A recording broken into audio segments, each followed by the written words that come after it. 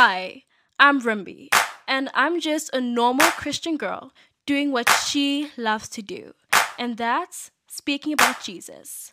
Welcome to my podcast. A space where we motivate, encourage, and help each other walk boldly in our journeys with God. Each week, we discuss lessons from the Bible, relevant topics, and much more. So grab your Bible, bring your coffee and pens, and let's dive straight into today's episode. I'm your host, Rimby Zachimisa, and welcome to Just a Normal Christian Girl podcast. Hey guys, welcome back to the Just a Normal Christian Girl podcast. I hope you're all having a good day. If you're not, remember it's not a bad life, just a bad day. God is with you. He will never leave you nor forsake you. Keep your head up. You will get through it. As always, we're going to start off today's episode with a friendly reminder. So, just a friendly reminder from your fellow sister in Christ to ask God for big things. Guys, we serve such a powerful, big, amazing God who can, as the Bible says, do immeasurably more than we can ever ask or imagine. And when we pray, we are speaking to that God, the same God who created the universe and every good and perfect thing in it, hears you when you pray. So why do we only ask for small things? Why do we pray safe prayers? If God can part the Red Sea for Moses and the Israelites, if God can command the sun to stand still for Joshua, if God can heal people today and open doors in their lives and make ways where there were never supposed to be ways, God can surely do something powerful in your life. Because Romans 2 verse 11, God does not show favoritism. If God can do something amazing in other people's lives, He can surely do something amazing for you. So guys, don't let your circumstances downsize your prayer. Don't let other people's opinions downsize your prayer. Pray big, bold prayers. Now, not everything you pray about is going to happen. If I pray for a Lamborghini in the next 2 months, I don't think it's going to come. But guys, if your prayer is connected to God's will and plan for your life, have faith. Have big faith and thank God ahead of time because it will happen. There's nothing wrong with praying small prayers. But sometimes I imagine in my head that when we only pray small and safe prayers, God's like, is that it? Is that all you're asking for? So ask God for big things. Even if it's scary, God is not intimidated by anything. He's not intimidated by your prayers. Anyways, guys, in today's episode, we are going to be talking about being a witness for Christ, being a witness for Jesus. This is actually the message I shared on the first episode of this podcast, back when this podcast was called the Rum Life Podcast. And I think why I called it the Rum Life Podcast just was because my name's Rimby, obviously, and I wanted to share the lessons I learned in my Christian life. So, combine the two together, the Rum Life Podcast. But thank goodness the name changed and I eventually archived this episode because I didn't like it. But here we are today, ready to get into the Word of God, and I'm going to share this message with you. Our key verse is going to be Acts chapter 10, verses 39 to 40. But before we get into these verses, I want to give you guys a quick rundown of what happened in Acts chapter 10. So, we have two main characters breaking this down into bite-sized pieces, two main characters, Peter and Cornelius. One day, Cornelius had a vision where he saw an angel who told him to send men to go find Simon Peter in Joppa and bring Peter to him. So, Cornelius sent men to go look for Peter. After this, Peter went onto the roof to pray. He got hungry and fell into a trance where he had a vision. God told Peter to get up and kill and eat certain animals. And guys, at first, Peter did not want to do this, because to eat those animals was considered impure and unclean. But God told him that what he has cleansed is no longer considered unclean. So as Peter is thinking about this vision, the Spirit told him that there were men looking for him, and he should not hesitate to go with them. Now guys, Peter was a Jew, and Cornelius was a Gentile.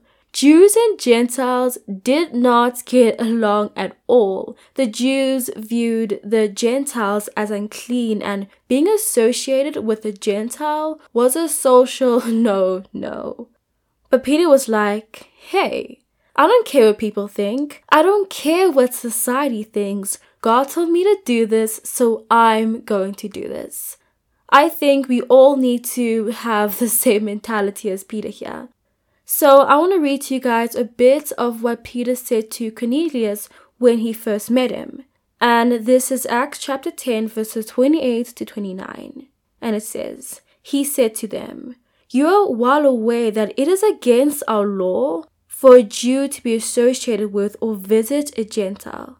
But God has shown me that I should not call anyone impure or unclean. So when I was sent for, I came without raising any objections. May I ask you why you sent for me? So after Cornelius explains to Peter why he called him, Peter begins to share the message of the gospel with Cornelius and those who were with him. And in those moments, the Spirit came on all those who heard the message. And so because Peter obeyed God and preached the gospel to a Gentile Cornelius, the gospel spread to all those who weren't only Jews. You see guys, we need to understand that the Jews only shared the gospel with those who were Jews. But because Peter broke the barrier in the church, and because he decided to do what wasn't socially accepted and preach the gospel not only to one group of people, but to everyone, because the Bible tells us to go make disciples of all nations, not just one nation. And because he obeyed God, the gospel spread to all those who weren't only Jews. So now we can see what sharing the gospel to other people can actually do and the impact it has. Now I want to read to you guys Acts chapter 10 verses 39 to 42. We are witnesses. Guys, I love this so much. We are witnesses of everything he did in the country of the Jews and in Jerusalem. They killed him by hanging him on a cross. But God raised him from the dead on the third day and caused him to be seen. He was not seen by all the people, but by witnesses whom God had already chosen. By us, who ate and drank with him after he rose from the dead. If you're not paying attention to anything I'm saying, pay attention to this last verse. He commanded us to preach to the people and to testify that he is the one who God anointed as judge of the living and the dead. I'm going to read that again. He commanded us to preach to the people and to testify that he is the one whom God anointed as judge of the living and the dead. So, what is a witness? According to the dictionary, yes, I did my research. A witness is a person who sees an event, typically a crime or an accident take place. Now, if we look at a witness, generally in a court setting, what the witness does is testify what they have heard and seen. We as God's children, we are witnesses. We are witnesses of the gospel. Now, as witnesses, we have seen that God is good. We have seen him move in our lives. We have witnessed his unfailing love. Now, as witnesses, we need to do what witnesses do best. Testify the truth. We need to proclaim the testimony of Jesus. We need to proclaim the good news of the gospel. You see, guys, God's love doesn't stop at us. The gospel doesn't stop at us. It's our job to spread his love and share the truth of his word around the world. Now the devil, He wants us to be silent. He wants us to be ashamed of the gospel. He wants us to stop speaking about it. He wants to shut us up. Because think about it. If we don't share the gospel, who will? If we don't spread God's love, who will? If we don't go and make more disciples, who will? If we do not build God's kingdom here on earth, who will? Matthew 28 verses 18 to 20 says, "Therefore go and make disciples of all nations." Again, not just one nation, not just one group of people, not just the people you like, everyone. Go and make disciples of all nations, baptizing them in the name of the Father and the Son and the Holy Spirit, and teaching them everything I've commanded you. And surely I am with you always to the very end of age. The last thing Jesus said to his disciples was to go and preach the gospel to everyone.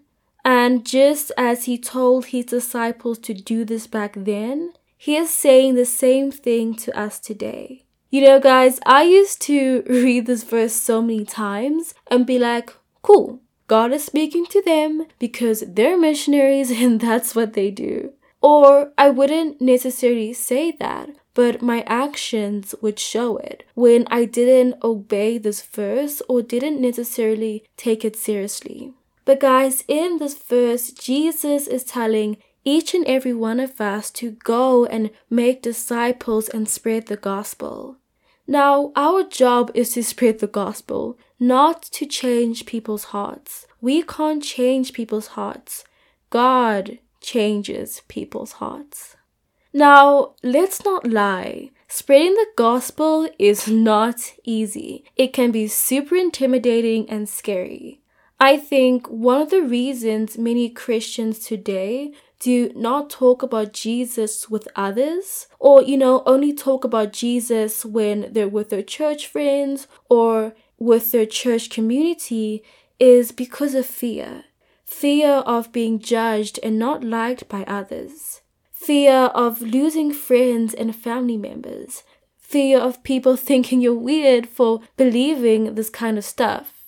In the day and age that we live in today, preaching the gospel can get you cancelled by society. It can make you lose friends. It can make you an outcast and not fit in, which, isn't such a bad thing because God did set us apart. Amen to that. Now, let's be serious. When you spread the gospel, there are going to be people who will reject it. There are going to be people who are going to reject you and the message of Jesus that you're trying to share over and over and over again, which is super sad. There are going to be people that will not like you. The Bible says that Christians will be persecuted, and so it can be scary. And for me, one thing I had to ask myself is, Rimby, who are you going to stand before and give an account for your life? I think we need to learn to stop being so short-minded. I hope this makes sense. Yes, we need to learn to live in the present moment, but we also need to learn to live with eternity in mind. Are we going to stand before God, or are we going to stand before people? Are we trying to please God and obey God? Or are we trying to please people and be accepted by society? You see, guys, we can't do both. It's either you please God, you obey God, or you please people. And if you find yourself in the middle, you're most likely going to upset both sides. I love this verse in Matthew 10 verse 28, and it says, "Do not be afraid of those who kill the body, but cannot kill the soul. Rather, be afraid of the one who can destroy both soul and body in hell." When God tells us to preach the gospel, are we going to be afraid of other people's opinions? Because honestly, guys, their opinions are just that, opinions. Are we going to let the fear of being judged by others stop us from obeying God? The answer is no. I also remind myself that God is with me. The Bible says in Deuteronomy 31 verse 6, "Be strong and courageous. Do not be afraid or terrified because of them. For the Lord your God, make it personal, your God, goes before you, goes with you.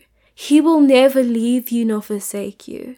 The same God who again created the universe and everything good and perfect in it is the same God that loves you. The same God who will never leave you. Yes, people may reject you. Yes, people may leave you, but God has this unconditional love for his people. And even though we do not see God, believe in your heart that he is with you. Because when you know that the King of Kings, Lord of Lords, Alpha and Omega, Jireh is by your side, not only is he by your side, he goes before you. You start to walk different, talk different, and your perception of the situation just changes. The Bible says that God has not given us a spirit of fear, but of power, love, and a sound mind. So this kind of fear that you are experiencing is not from God. God doesn't want you to have fear in your heart. He wants you to experience his power, his love, and his peace. So pray. The first thing you do is pray and ask God to help you. Ask God to empower you when you share the gospel. Ask him to help you show love to others when you share the gospel. Ask him for his peace that transcends all understanding to guard your heart and mind when you face rejection. Because guys, rejection is going to happen. But don't let that rejection stop you from preaching the gospel and obeying God. As we learn from the story of Peter and Cornelius, you don't know what sharing the gospel can do for someone. Not only does it just transform their lives, but it changes their eternity. So guys, I just really wanted to encourage you to share the gospel with those around you. Not just those around you, but with everyone. And I wanted to leave you with a challenge. So I challenge you to every day tell one person that Jesus loves him. I got this challenge from my sister because she was telling everyone that Jesus loves him. And I was like, okay, Rimby, if she can do it, you can surely do it. And if I can do it, we can all surely do it. So to complete my challenge for today, I'm going to tell you guys. I hope you have an amazing week with God. I pray that the Lord blesses you and your families abundantly. Remember and never forget, Jesus loves you. Peace.